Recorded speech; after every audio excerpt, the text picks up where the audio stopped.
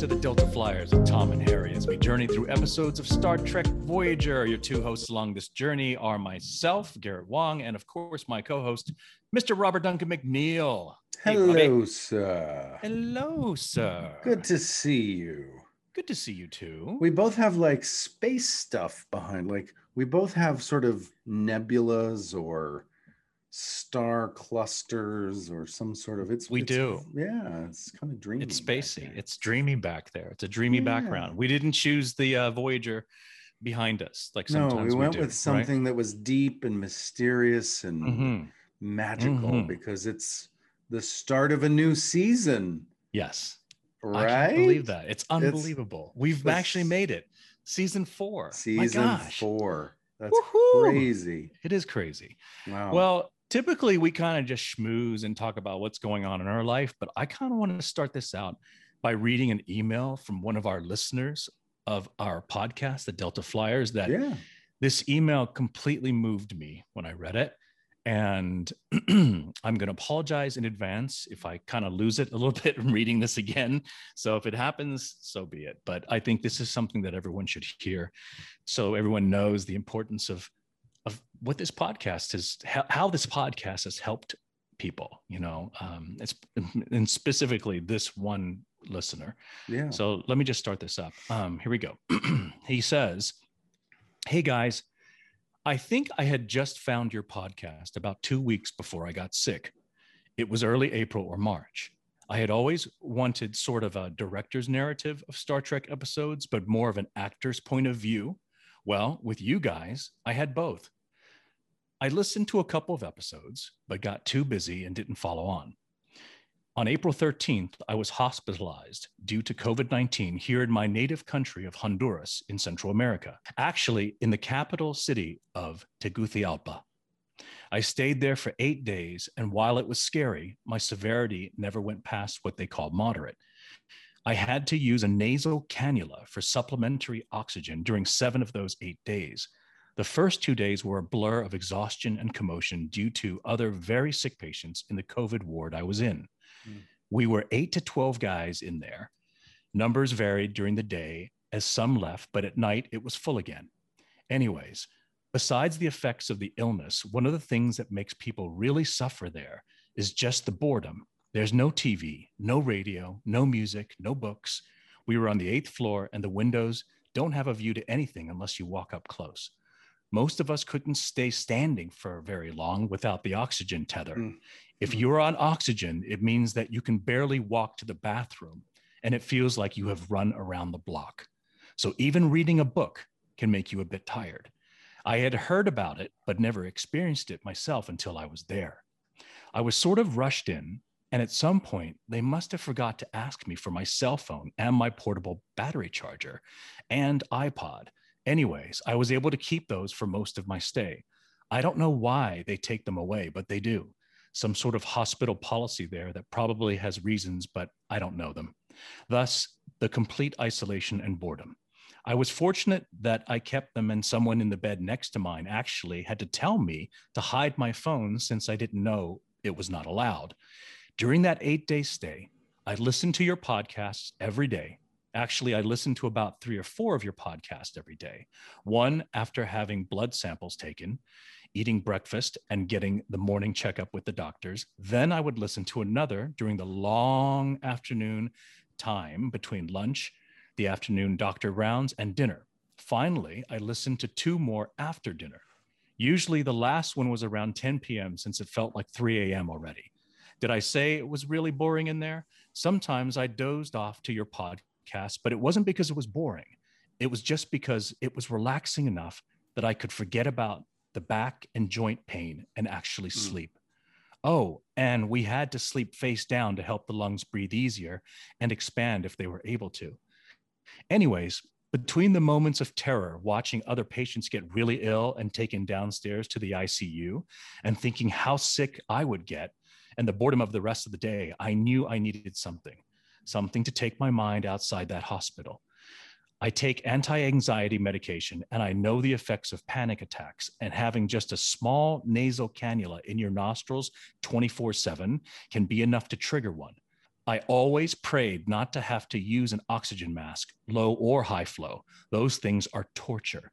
It is sad that I know of at least 3 COVID patients that died because they were stable, but had a panic attack, took off their oxygen, and started fighting with the medical staff until the exhaustion caused them to have a heart attack and they could not recover. So it was really important to keep calm. I didn't know that those COVID panic attacks were so common until about a month later when I talked to someone about how I used your podcast to mentally leave the hospital. So listening to your podcast helped hugely, more than you and I knew at the time. I had already watched Star Trek Voyager some years before when I decided to watch all of the Star Trek series and movies. I did it. Took me several years, but I did. Now I'm starting again. But when I was in that hospital, I played your podcast, put my AirPods on, and none was the wiser that I was taking my mind out of that hospital and into space. Actually, I felt as if I was taking it more into your living room as you guys talked about the episodes. I would listen to you and remember the episode. And even some parts that I didn't, I know a lot of the lore that I could follow the story and get it and enjoy it. You really helped me pass the time, and it was such a great help to keep me mentally sane. I dozed off to a couple of your episodes, but when I noticed that, I would listen to them fully the next day. I enjoyed your self-criticism of each episode, the haikus and the limericks, the lessons, etc. Even when they found my cell phone, I had already thought about that possibility and had downloaded a bunch of the episodes onto my iPod. Okay, it is an older iPhone with no SIM card, so I was still able to listen to you guys for a couple of days more until I was discharged. Even when I came home, I was still too weak to do much for about a whole month afterwards. I still listened to your podcast daily, usually twice a day, and started watching Voyager episodes on Netflix and listened to your podcast afterwards. My recovery from the COVID-induced pneumonia was slow, but you guys were there with me all the time, helping me mentally. I remember that James Doohan mentioned that someone else also used Star Trek episodes to mentally get out of that hospital during his or her stay. Now I understand that a whole lot better. Today, I have just listened to Rise and I enjoyed your guests, Ethan and Tim. Excellent podcast. Now I actually wait for your podcast before watching an episode. Anyways, this is too long already. Garrett and Robert, once again, thank you for an excellent show. Thank you for helping me. Angel Castillo. Oh my God. Okay, I didn't cry this time, but I cried the first 2 times that I read it. I was sitting there going, oh my God, because this is something that you don't hear about. COVID patients pulling their breathing apparatuses out of their, off of their face because they're having a panic attack. Yeah. And then they're fighting the hospital staff until they have a heart attack and die. Yeah. It's horrible. It's horrible. And he's prone to having panic attacks, but our podcast kept him calm. Thank you so much to Angel Castillo for sending that email to us and letting us know what you've been doing. Well, it's very vulnerable for him to share such a personal story like that. And the fact that the podcast somehow gave him some comfort and some sense of normalcy and all of that. That's really wonderful. Yeah. And that's huge.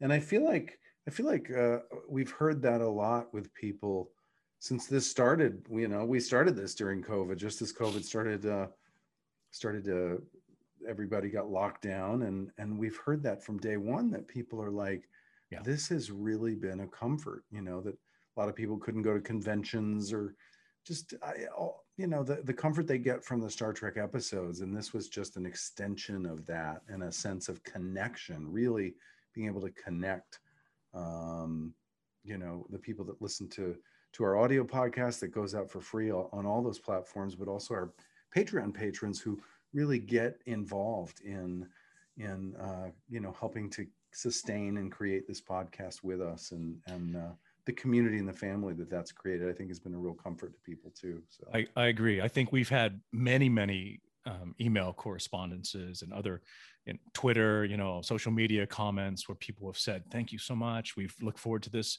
every Monday. This has really been a godsend in helping us get out of this craziness of being locked down.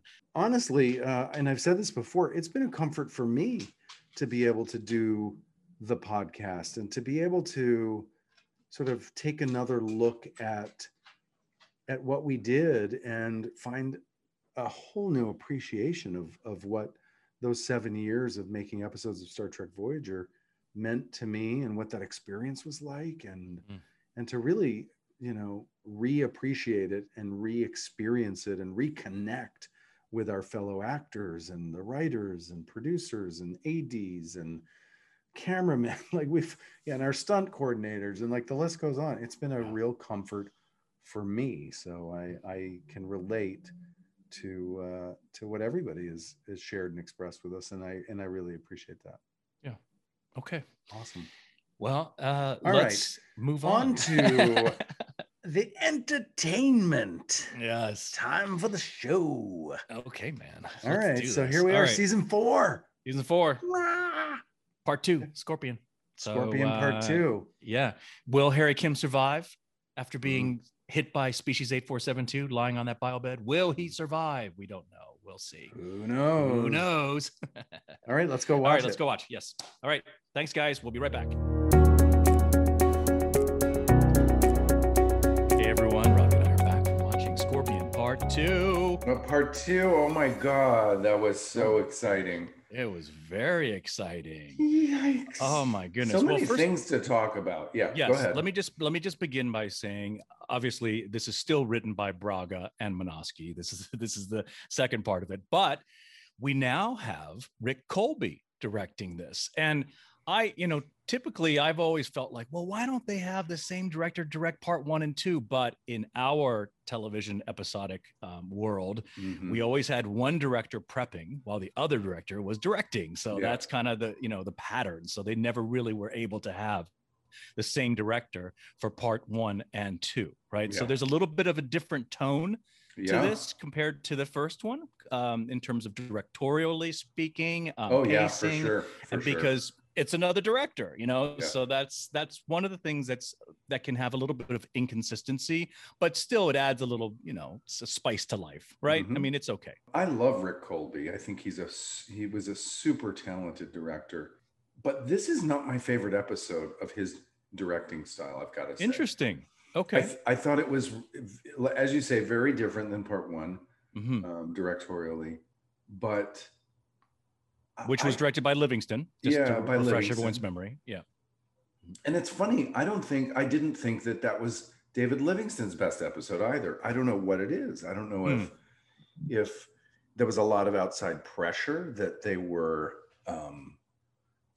trying to, because I think there was a lot of attention on this episode, these 2 parts. Well, yeah. And scrambling to get 7 of 9 ready, all the makeup and everything that they, everything was very last minute. Well, it's funny because when you and I were talking about what do we remember, and I said, I remember they were bringing Jerry out to do these camera tests on the bridge, and she was in her skin suit, and they were trying different eye makeups, bigger, smaller, different hairdos.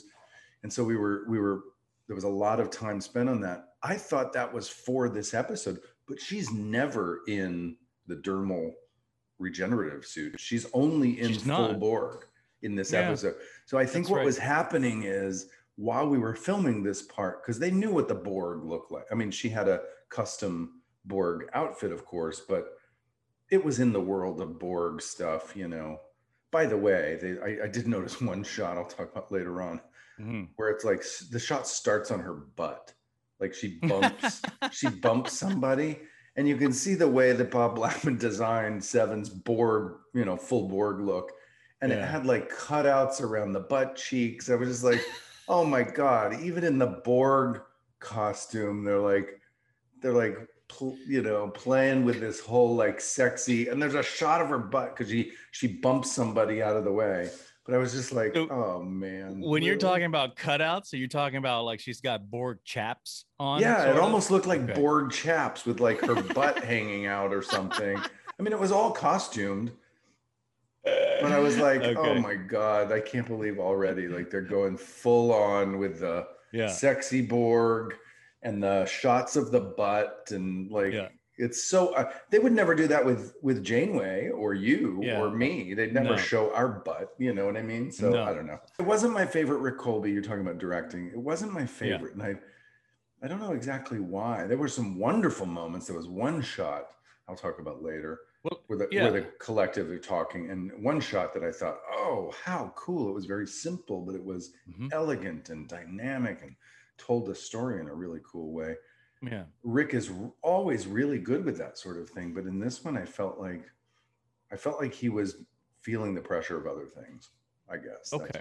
All right. So let's just start as we normally do. And this time we are back to the way it was in the beginning, which is I am haikuing it and you are limericking it. Yes. Limericking it? Okay. I'm limericking it. Limericking it. Okay. Ready. It's almost like pad da da da. Okay. It is. All right, let's hear this haiku. Okay. Here we go. Here's my haiku for Scorpion, part 2. Janeway strikes a deal. 7 makes her screen debut. Nanoprobes save us. There you go. I'm back. Nice. Very nice. Nice to have you back in the back in the saddle of the haiku. Thank you so much. Let's hear that limerick. With the limerick. So as you have talked about, limericks are not easy, so it might take me a little while to get back in the game, but here we go. An alliance with the Borg is the Janeway plan. 7 of 9 could use a good tan. The enemy is talking to Kess. Everything looks like a mess. 7's link now severed, her new life began. He's back. Bam, bam, bam. Nice. Right. It is tricky though. I was struggling with that one. Yeah, yes. But good job though. You're back. You're riding the bicycle once again. So 7 of 9 is pasty as heck. I mean, she needs she needs a tan. 7 of 9 could use a good tan. She needs to get out of that Borg. Now, I need to ask you, how much of this limerick was you and how much of this was RJ? Come on. I will never disclose. Okay, fine. The teamwork that goes on. All right. Let's go. Let's start off with the teaser, the beginning shot. Yes. Janeway has made this deal basically with the Borg, and she tells Chakotay, stop trying to transport me back over. All right, I've figured this out.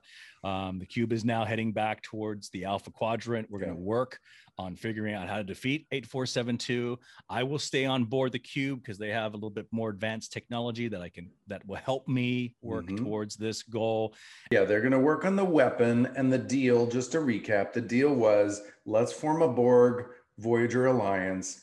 And Janeway says, we have this kind of nanoprobe technology thing that we've figured out that will defeat these guys, but we're not going to give it to you until you escort us all the way through Borg space. Correct. And promise that the Borg are not going to attack us. So that's the deal they made. And when Janeway appears on screen, by the way, just so people know, when we're filming those bridge scenes, we never see anybody on the view screen. There is nothing there. There's a set piece. But so, when Chakotay is having that emotional, he's very skeptical and all that, he's just acting with like a piece of tape on a stand. That's right. Like he's looking at a piece of tape, and then Janeway, for her part of that conversation, films it against a green screen, just like I'm doing right now for this Zoom thing. Like literally, she sat in front of a green screen and looked at a piece of tape. Yeah, same thing. Well, probably 2 pieces of tape, right? 2 pieces. Yeah, they would make an X. An X. Yeah. Yes. Usually a green or an orange, something bright that you could see on the dark stage. Yeah, it just occurred to me as I was watching that. I was like, that's how they, how we did all of those conversations. And so a lot of times you'd never hear the other actor, the other side of it. You wouldn't hear if they were emotional or if they were, like Kate Mulgrew didn't hear Robert Beltran's side of that conversation when she sat down in front of a green screen. She just, they just read, our script supervisor, Cosmo Genovese, would just read it from off camera without a lot of emotion, usually very neutral. So it's amazing to me sometimes that those things come together because they're It is. And this is stuff that you're not taught when if you go to ACT or Juilliard or any of these conservatory type of training programs. They don't teach you how to act with green screen. You know, Yeah. you don't know Yeah. that. And we really, it was just, we were in a baptism by fire. We were thrown into the deep end of the pool as actors because we have to deal with this, right? Yeah. And Janeway says, Tuvok, come join me over here. Right. That's right. She says, beam over, Tuvok. And Yep. Tuvok's like, okay. You know, So he's probably thinking, great, I got to go to the Borg cube. Now we're in sickbay, right? Well, before we go to sickbay, the opening credits come up. Oh, yes, yes. The opening credits come up, and for the first time, Jeri Ryan's name is in our opening credits. Yes, yes. And also, for the first time, Jennifer Lean's name is not in our opening credits. Yes, where it says also starring Jennifer Lean, which is in sickbay. So difficult to see that, really. I know. Harry's in the bed, and the doctor has reprogrammed what he talked about theoretically in part 1. He's now done it. And they're going to try it. Yep. And he's replicated, I think the number is nearly 10 million nanoprobes, right, to inject Harry. And so I'm lying on the bio bed, and I have, once again, the spaghetti with pesto sauce has completely covered my eyes. You can't now, even was see that, but it wasn't really on your face. That was a vis effect, right? It was Some of 90. It was 97% visual effect, and then 3% real practical. Yeah, it was probably the tendril that's coming out of my nose was a real tendril, because I talked about earlier, I saved that tendril and I stuck it on my mirror in my trailer for the rest of this. I think the rest of the entire show I had that tendril. I remember cleaning out my trailer after season 7. I go, oh, I guess I'll take the tendril. So the tendril is in an envelope somewhere, stacked away in a box somewhere. And B'Elanna makes a joke about that. She does you later got a tendril up your nose. Up your nose. Yeah, that was a good joke. I like that. So it works. Harry's getting better. He starts to get better. I thought that was an interesting visual effect, because, you know, it was probably something that Dan Curry hand drew. Dan would do a lot of our vis effects, the artistry. If it was a planet background or something, he would do a lot of the art and painting.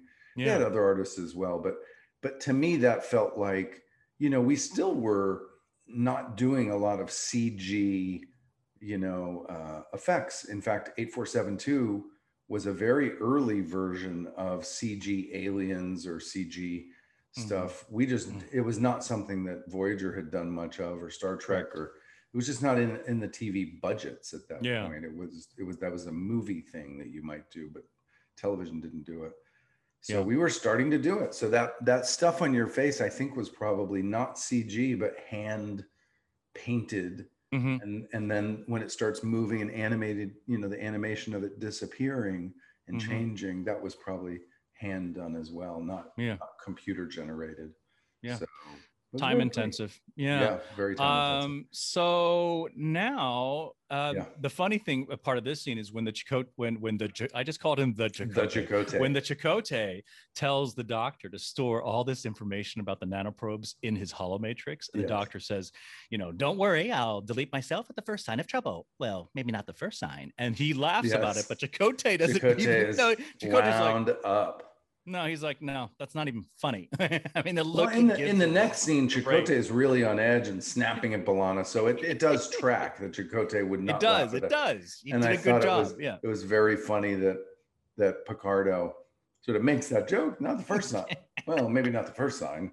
Right. And then he sort of, and I think he deleted himself, didn't he? Like he was out of there. Computer shut down program. No, he didn't shut himself down. He just because I think Chakotay just walks out of frame, right? Then it's just the doctor's kind of like, funny, trying to make a joke, and it's not funny. It was good. It was really good. Yes. Yeah, we go to the bridge.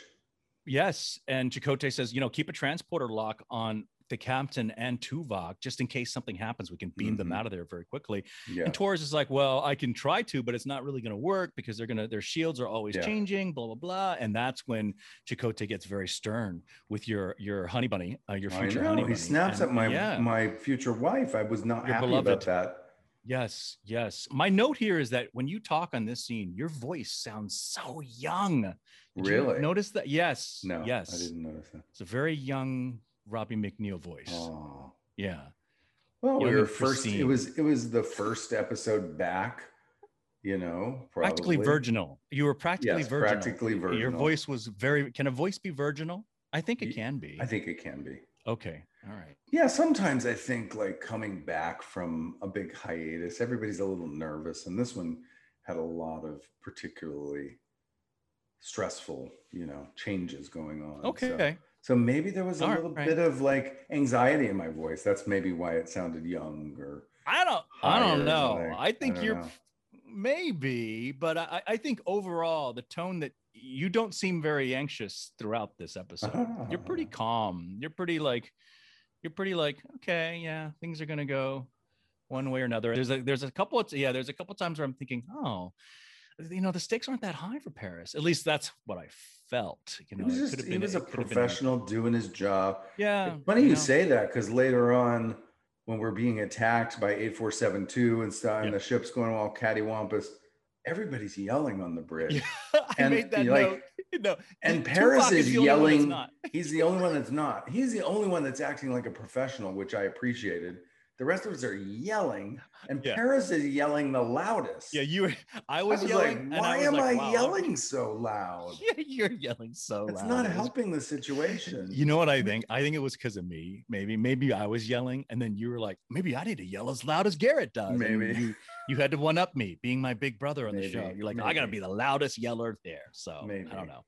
All right, now after the bridge, we jump to sick bay, and Kes sees a vision of 8472, and now her vision is intense because it's almost as if 8472 is in sick bay with her, which really shocks her, and she falls down and she's like, they're watching us, and the doctor's trying to help her out, and he doesn't know what's happening. It was an odd little scene because it pushed in on Jennifer Lean's back for a long time.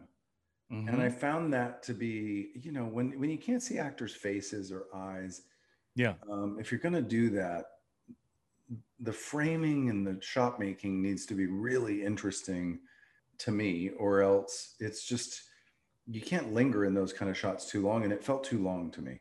Atypical of Colby. You would not expect Colby to do a shot like that, right? Exactly. Yes. And if we had seen her face and then she turned away and then the camera was chasing her and sort of pushing in slowly, but we never saw her face. We just started on her back. Yep. And I found that to be strange. I also found it to be strange that when she turns around and sees the alien, that it seems to attack or lunge at her. Yes. But for what purpose? Because I don't know. I found it very inconsistent. It seems like, we're just trying to scare the audience, but it made no logical sense of what these guys were actually listening in on her brain.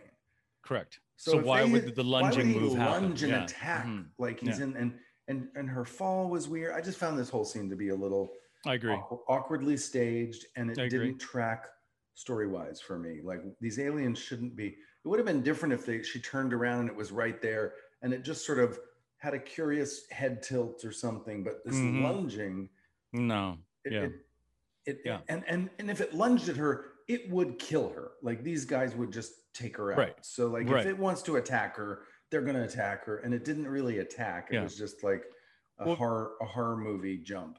Yeah, clearly it was for dramatic effect. They thought, okay, this lunge is going to make the audience go, you know, that's the only thing I can possibly think that why they did it that way. So it is odd, definitely. We jump back to the Borg cube, and now Tuvok has been aboard per Janeway's request. And information on a pad that the aliens and their ships are made of the exact same organic material. So this is very important because now we know that we can disable their ships and their physical bodies. Like, it's all the same thing. So these nanoprobes the doctors figured out is going to take care of all of it. Yeah. Right. So what happened to Harry is going to happen to their ships and to them if we throw those nanoprobes at them. Right. Yep. So that's what we figure out. Janeway talks about this new info and the need to think about a larger scale delivery system. And at that point, Janeway and Tuvok are very forcibly shoved to the ground. And all of a sudden, these neural transceivers are being installed upon them. The Borg are saying, look, your way of communication is primitive and inefficient. This is the way that we want this to happen. And Janeway's like, no. I would rather communicate verbally. Tuvok is protesting. And Janeway basically plays hardball. And she remains so calm through this entire, interchange between herself and the Borg Collective. And by the way, she's talking to the Borg Collective. So there's a number of Borg that have blocked her, that shoved them to the ground.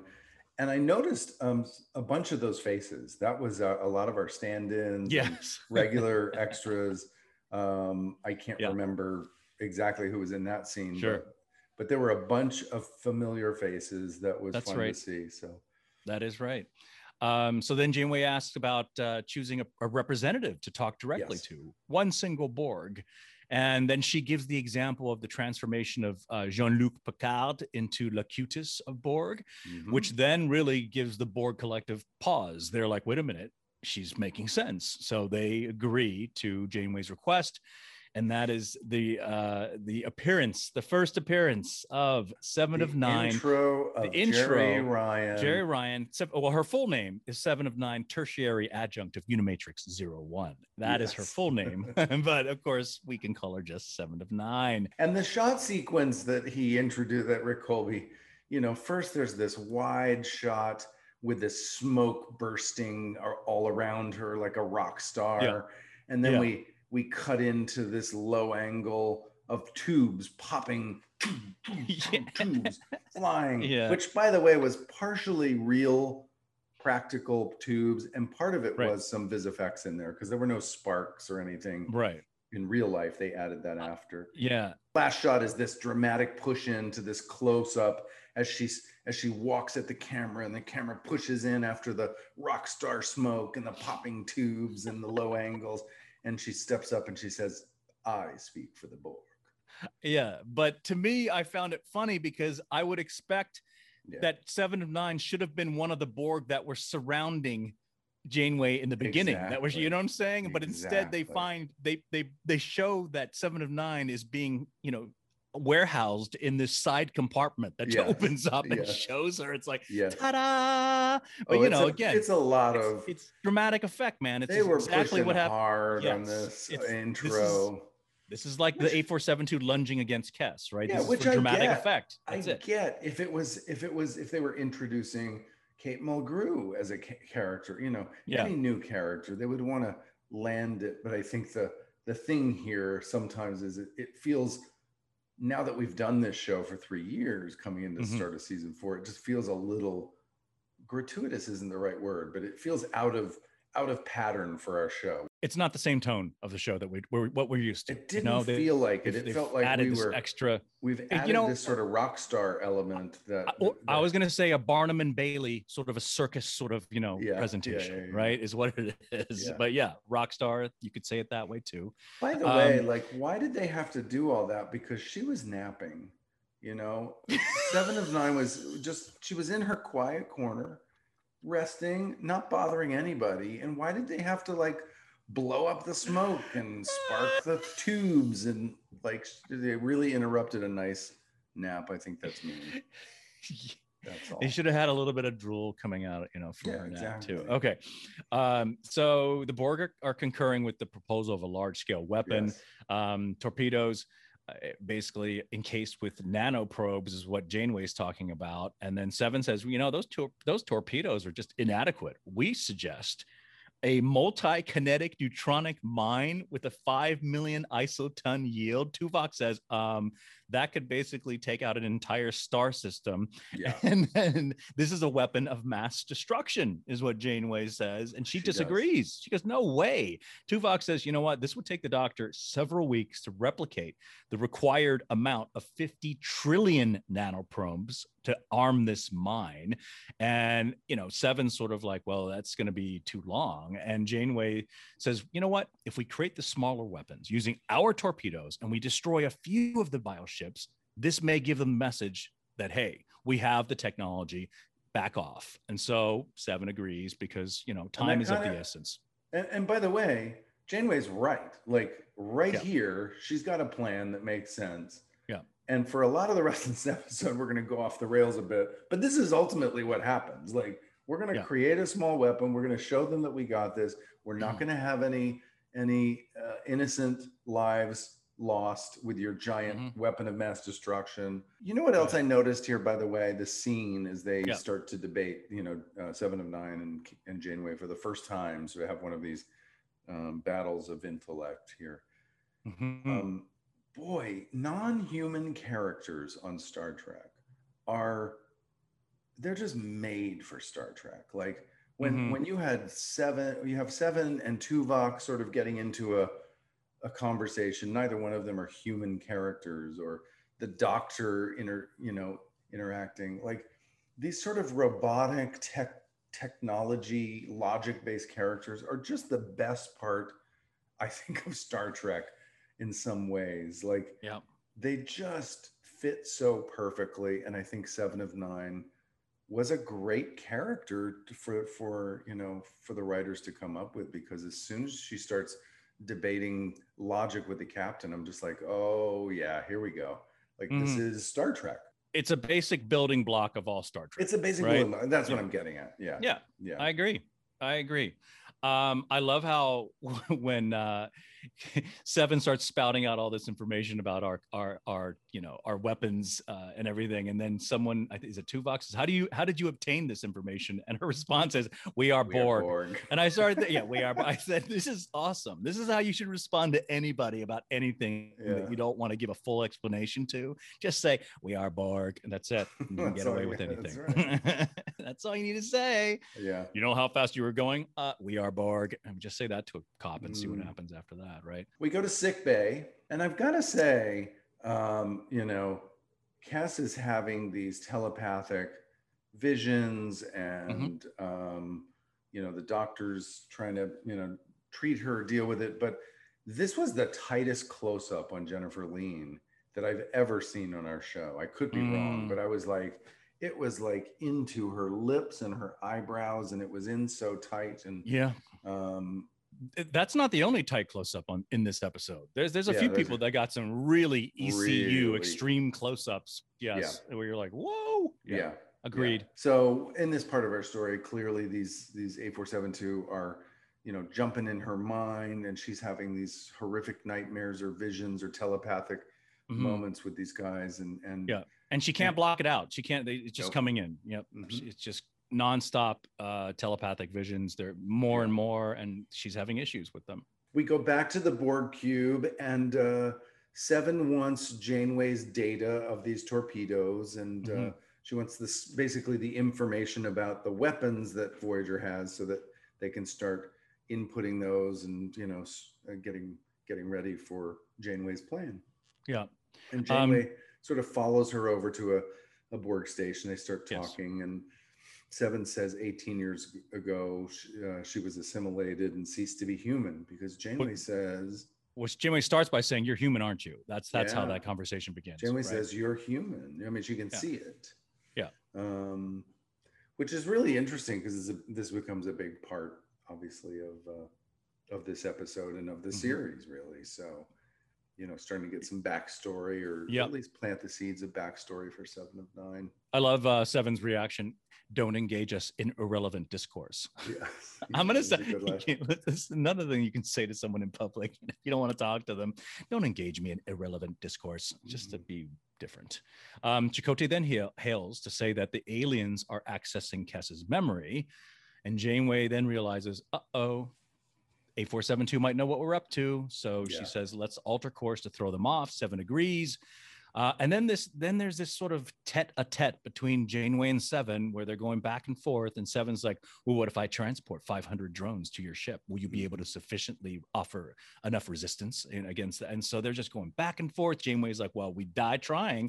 And so it's a game of chicken between the two. Everything is like, oh yeah, I'll do this. Well, what are you going to do then? Well, I'll do this then. And so then 7 backs off. Not necessary. You don't need to die trying. We're not going to do that. We're not going to go down that route. Yeah. But it's just really. By the way, when Chakotay pops up on the call he makes to the Borg cube, he's on this cool, like, round view screen monitor that feels kind of retro, and they kind of made it grainy. And I don't know. I thought it was Was it kind of Captain Proton-y? It was a little Captain Proton-y, yeah. I knew it. I thought it was kind of cool. I liked that. I liked it too. Yeah, it was cool. Mm-hmm. Yeah. Now we jump back to the bridge, and Here we lo and go. behold, Harry reports back to duty. Here we go. You're the first one to go. Welcome back. I'm like, yeah.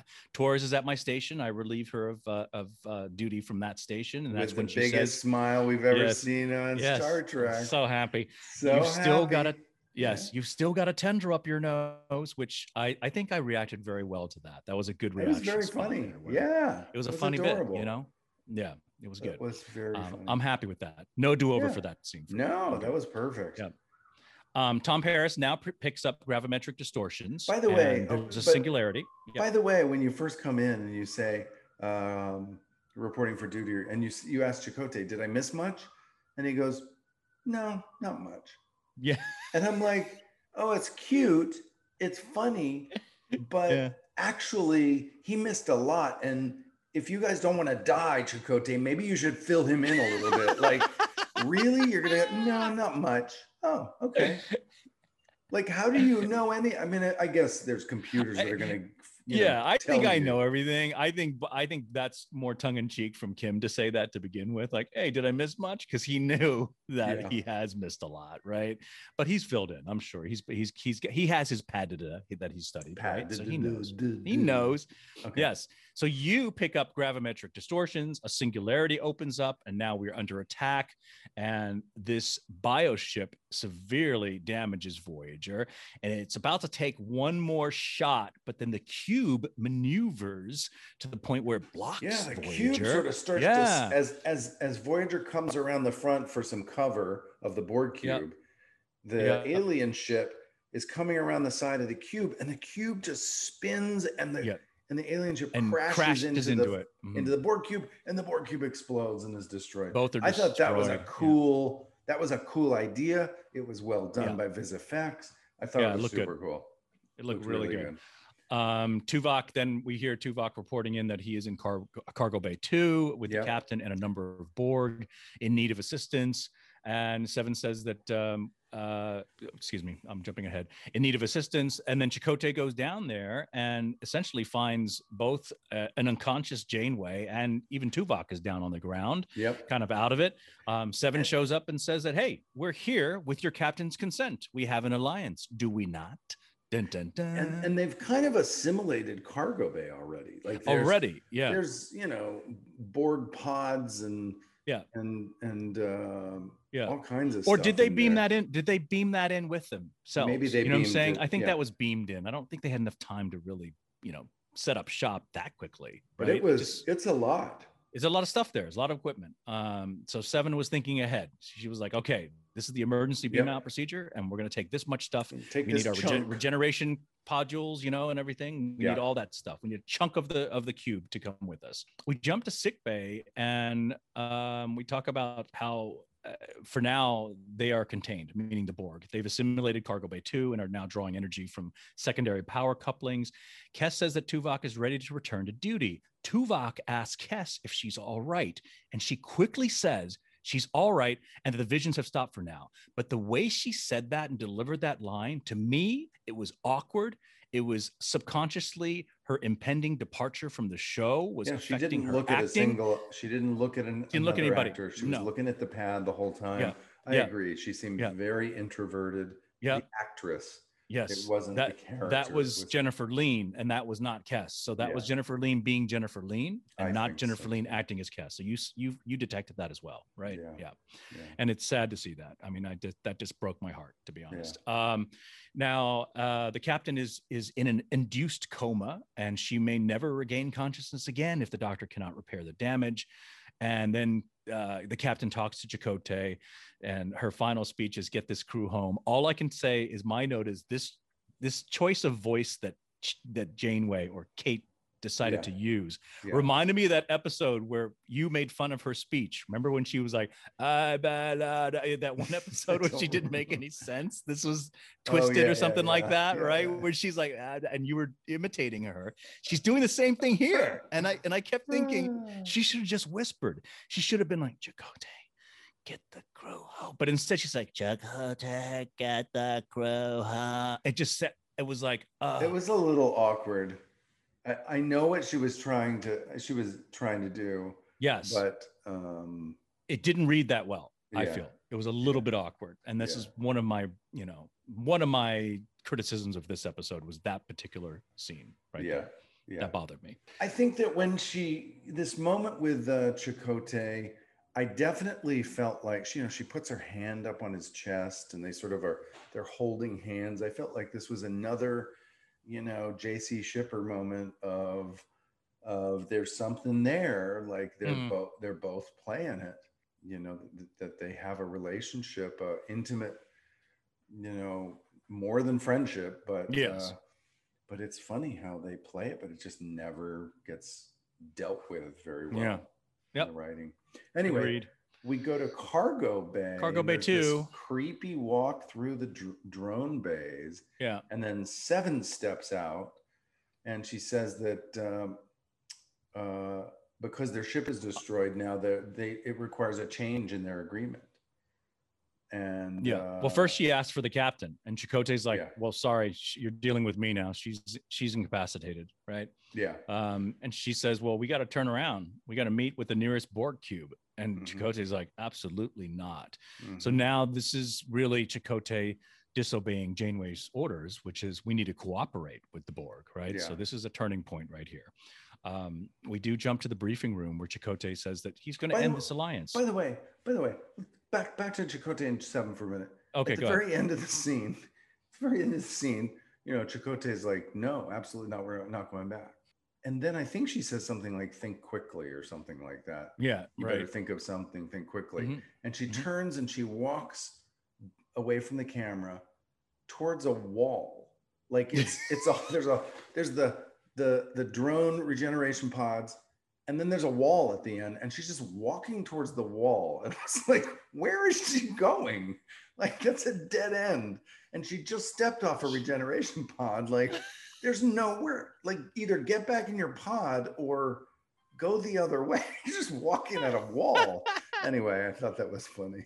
I mean, maybe there was an exit door down there. I don't know where she was going, but she seemed like, I'm going away somewhere important, but there's a dead end. It was just funny. Yeah. So that's definitely very, very funny. So now she's walking in the wall. So then we jump to the briefing room, and Chakotay says he's going to end this alliance and drop off the Borg at the nearest uninhabited planet and then give them the nanoprobes and take off. So we're going to be on our own. So we now see a scene in Janeway's ready room where Chakotay is now telling Seven of his plan. And Seven's like, we didn't think this agreement would last. Yeah, like she's like, we knew that humans, And she goes through all the fallacies of what it is to be a human: erratic, conflicted, disorganized, every decision debated, every action questioned, every individual entitled to their own small opinion. You lack harmony, cohesion, greatness, and it will be your undoing. So this was sort of the dressing down of humanity by the Borg, right? So Chakotay doesn't have an answer for this. No, he's like, because the entire time he's thinking in his mind, Scorpion, the story of the Scorpion, right? And the whole, like, what's the nature of the Scorpion? It's always going to bite whoever it is it's dealing with. So he's always thinking that, and he has nothing to say to that. You're right. We jump to sickbay. Chakotay is talking to an unconscious Janeway. An unconscious and unclothed Janeway. Yeah. She has no clothes. She's got a little blanket over her, but clearly she's naked. Clearly, she's in the naked expanse, is what she's doing. She's in the naked expanse. Yes, she is. When she's naked, and Chakotay saying things like, "You're more than just my captain. You're my friend." Yes. What's going? What? I don't know. What kind of confusion are the writers sowing here? It's very confusing. They like to torture all the JC shippers. This is part of the routine. We know this now. And he says, I'm sorry, I'm going against your orders, and I hope you will understand this. And we end on a nice shot. It's that sort of distant shot of Chakotay it's funny because we don't usually do those kind of special wide shots that are just pretty tableaus. We usually don't do that. But I did notice that it was well lit and it was very poignant. Yep. I like that a lot. So then we go out to space. We go into space for a minute and we see the cubes, Borg cubes, being attacked by 8472. Oh, yes, fighting. And 8472 is kicking ass. Yeah. And the cubes are blowing up left and right. We hear the collective saying something here like 4 million Borg have been eliminated. That's a lot. Yes, and it's 4,621,000 is what they said. They're so precise, right? Yes, they're very precise. Not just 4 million. There's another 621 above the 4 million. So 4,621,000 Borg eliminated. 8 Borg planets completely destroyed. Planets, not just part of a planet, the whole planet. 312 vessels disabled. And that they must seize control of the Alpha Quadrant vessel. I love how they don't even call us Starfleet. They call us the Alpha Quadrant vessel and take it into the alien realm. So these are the commands. And Seven's like, yep, copy that. Ready to go. We then are on the bridge and we're about to beam, where Chakotay is about to beam the Borg off the ship to the uninhabited planet. And Harry detects these power fluctuations in the deflector array. And basically the Borg are trying to realign the emitters and we cannot shut them out. And all of a sudden a singularity is being created. Chakotay then starts saying to, he announces to the Borg, guess what? If you keep doing this, if you don't stop, I'm going to depressurize that deck that you are on and blow you out into space. They don't respond. So Chakotay does it. And I love Chakotay like this. Chakotay is so, there's no splits. Everything is made in a split second, every decision. He doesn't really sit there and think about it for too long. He's like, bam, bam, bam, bam, throw them into space. And they're all getting sucked out except for Seven. When we see that shot of the side of the ship and they decompress that deck and the little Borg are flying and getting sucked out into space. It was a very cool effect.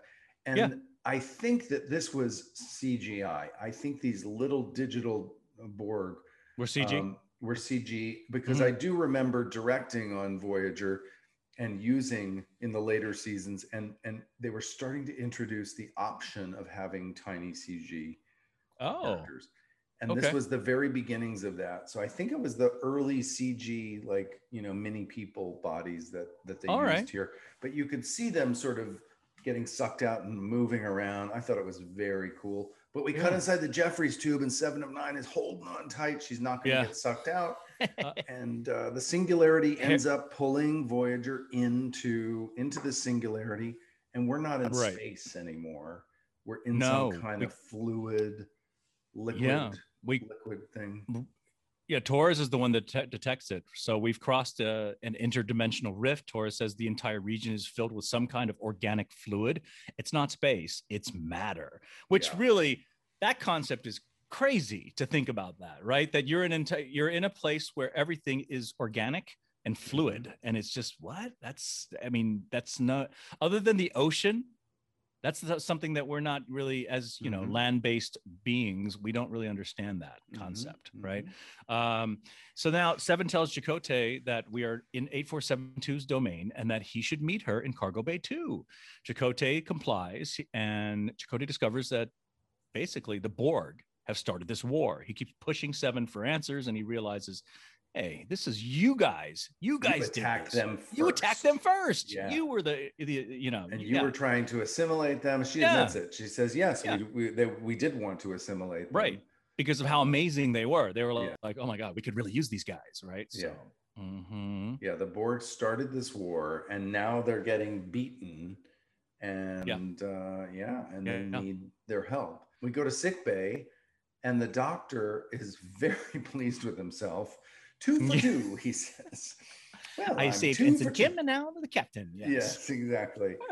Because, but he knows that Janeway is mad. You see her pacing around back there, and Chakotay. Well, before she's pacing, though, when you first see the establishing shot of Janeway, she's got her one hand on the hip, the other hand on a padda, and she's looking over her shoulder like she looks like a model for a Sears catalog or something. I'm like, what are you doing? It was a very interesting staging of that very beginning shot for me.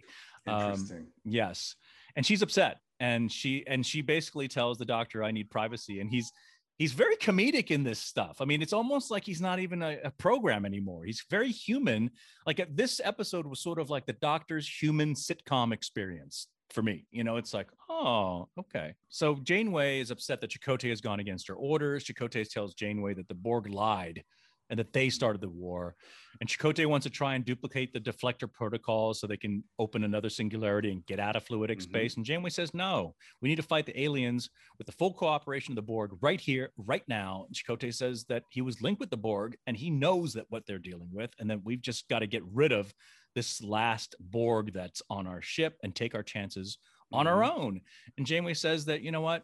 She and Chakotay just need to stop fighting each other. We need to stop it right now. Get beyond this. Yeah, it's funny though. I found this scene a little troublesome. Like it felt like they went into the scene already knowing they were going to fight. Like there was no discovery of information. It's like Janeway already knew.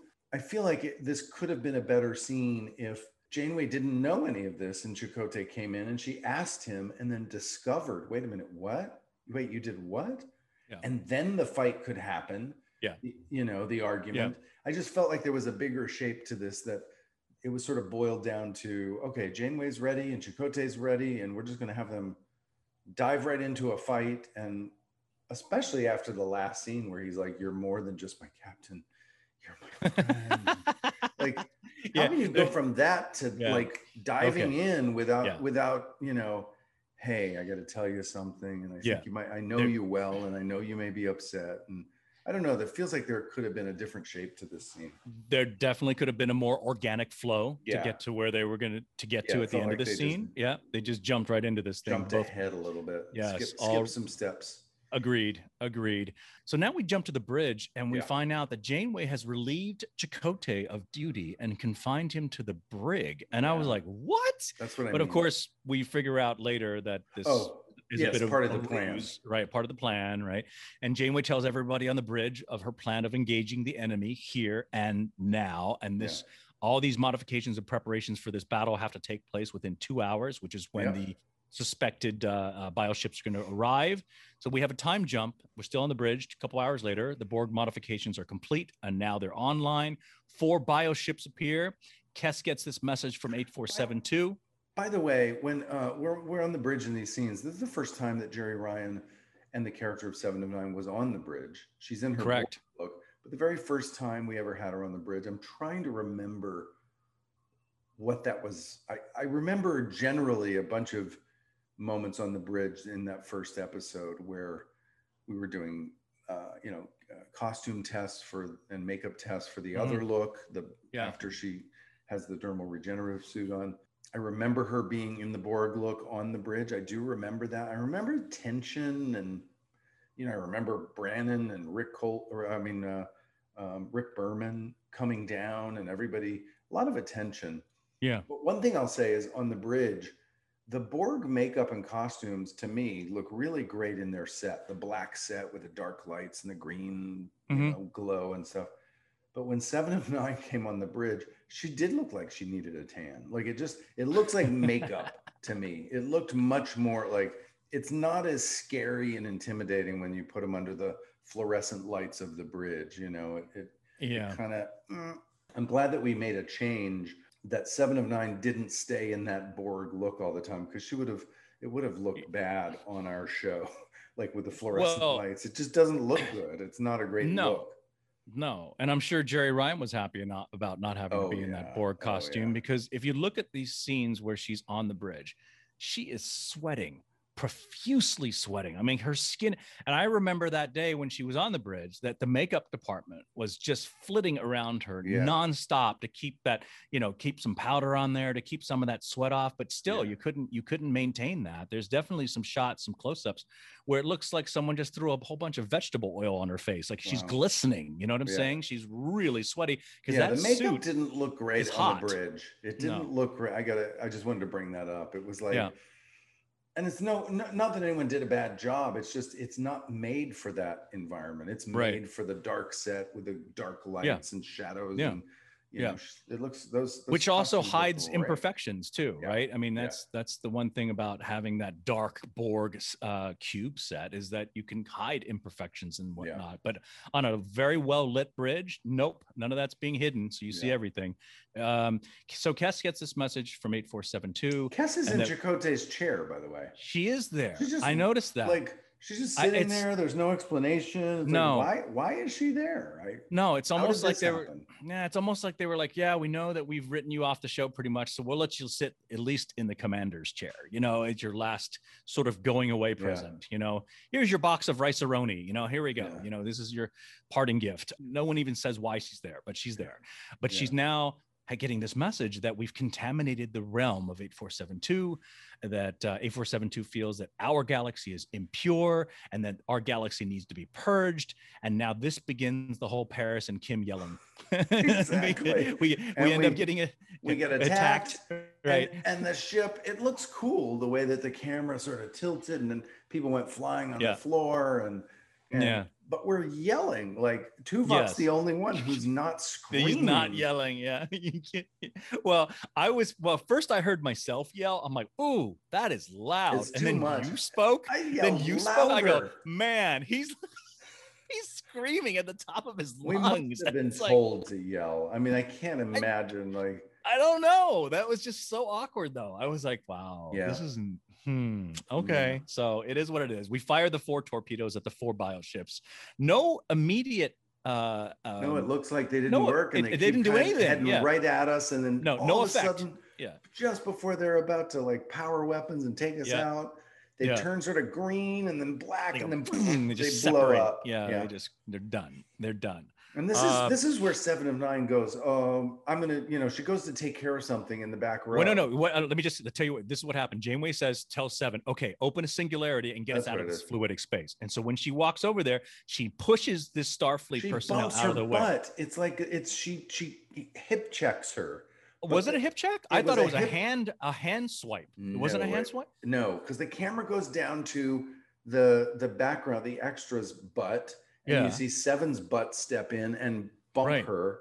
Right. And then it tilts up to her back and she's doing the thing. It was a butt shot. It was a gratuitous Borg butt shot. Okay. Well, then it cuts to Janeway. GBBS, gratuitous Borg butt shot.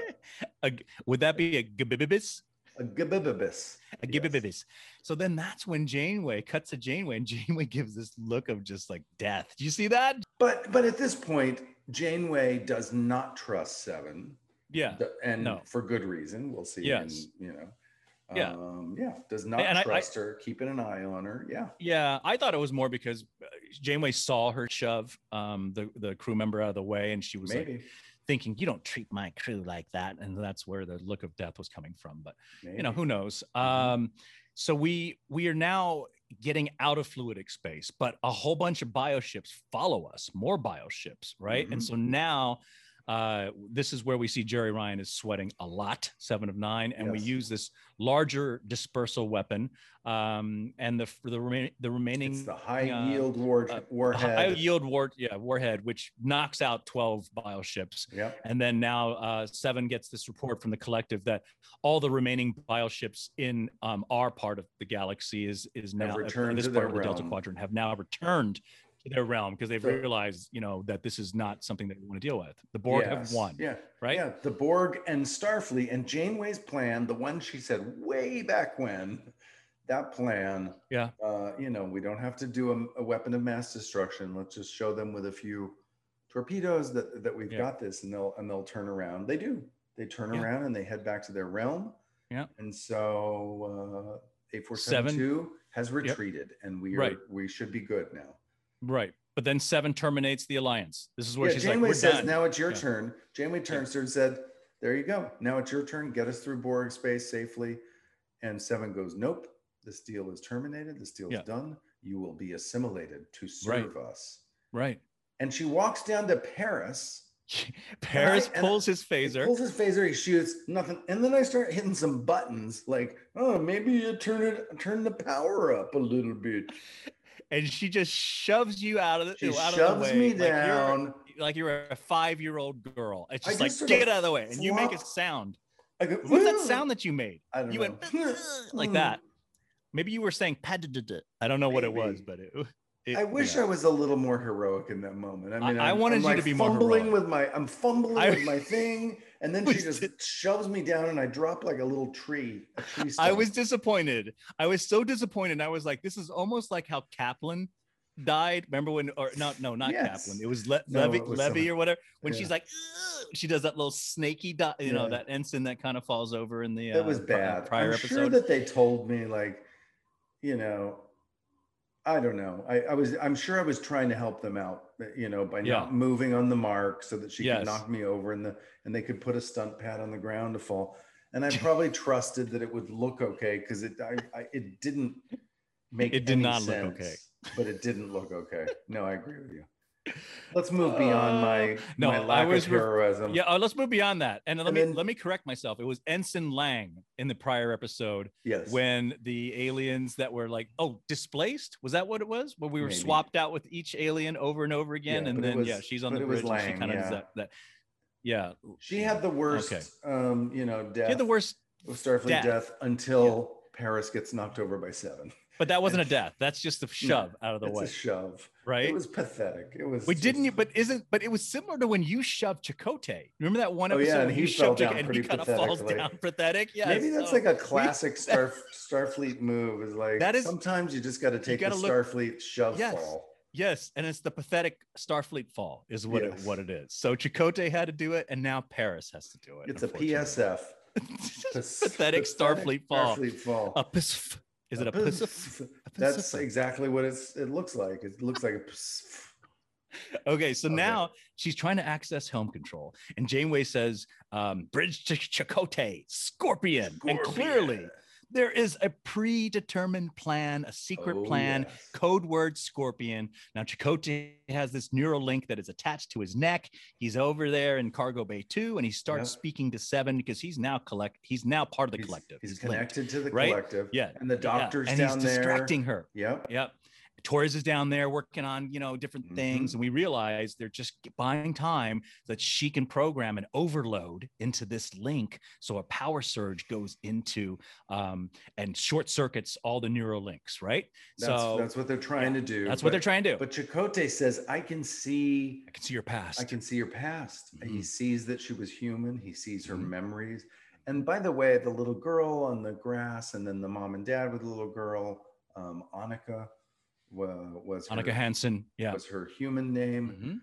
I think that grass was out right down the alley from our stage. There was the Paramount Theater, and there was grass there. Yeah, I think that was real outdoors. I don't think that was on stage. I don't think they put up a tree and grass and everything. I think it was right down there.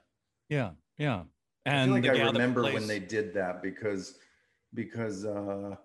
I remember the family being in hair and makeup, and it was like they splintered off a camera to go shoot. Like it wasn't part of our main unit that they did that. Yeah. So it was a little extra unit that went down and shot the running around stuff. Yeah. So the overload, the power surge goes through. The link from 7 of 9 to the collective is severed. It's just gone, and 7 sort of collapses and falls over. She's then sent to sickbay, and now we go to Da Vinci's workspace. It's late at night, no Da Vinci, just kind of Janeway's there, and Chakotay shows up writing, and she says, Chakotay shows up, and she's just trying to calm down and relax. She says, she just needed to get away from technology and Borg stuff, Yeah. And Chakotay says something about the power couplings on Deck 8 are working better with the Borg technology. And so Janeway says, keep it. Leave it. Leave it. Leave it. Let's leave it. I like that. Yeah. Which is and he apologizes, right? He Yeah. apologized for disobeying orders. And, she says she respects his decision, even though she disagrees with it. But in the end, all that matters is that we got through this together. Yeah. And they have that conversation. Janeway's standing in front of a fire, a big fireplace. And I love the crackling log fire sounds, but I know that there were no real logs. That's ceramic cement logs with a propane gas. Like we never have, fire and things like that on the soundstage is very tricky. You got to be very careful. So it's all fake. But the the fire sounds, you know, the crackling logs were really cool. And so I just wanted to point that out to people, that there's no, you know, it sounded, you could feel the warmth of that fire and hear the sounds of it as you watch the episode, but it was really just cement logs with propane. Yes. it was like a gas grill. That's all that's there. That's right. Yeah, that is right. We end the episode in sick bay with a shot, a shot on Seven, which just reminded me of, you know, all I could think of was like Frankenstein on being built by the evil doctor, kind of, you know, lying on this bio bed. And that's the end of the show. That is the end. I gotta say, and the music in that last scene was a reminder to me, this whole episode, the music, I think the score was a step up from our typical scores. It was a little just extra dramatic and cinematic, and I thought the music was really good. So what's your theme? What's your lesson? My lesson is what I wrote down is that our unique human differences can help if we respect each other and we prioritize working together. So ultimately it was kind of the Chakotay Janeway lesson of like, sure, Seven was right that humans can be chaotic and unpredictable and all that. But if we use those truly human qualities together, if we're committed to coming together to find solutions, that actually helps us. You know, those differences actually are an asset. Yeah, I agree 100%. I think the lesson is in that last conversation in Da Vinci's workspace with Chakotay and Janeway, and that, you know, you need to respect, as human beings, we need to respect each other, even though we may not agree with each other about something, but as long as we work together, we can get through anything. That's the key, right? Collaboration is key. Okay. Excellent. We did it. Yes. That was fun. Okay. So next week, everybody, join us when Robbie and I will be reviewing the episode, The Gift, season 4, episode 2, The Gift. Thank you so much. See you next week, guys.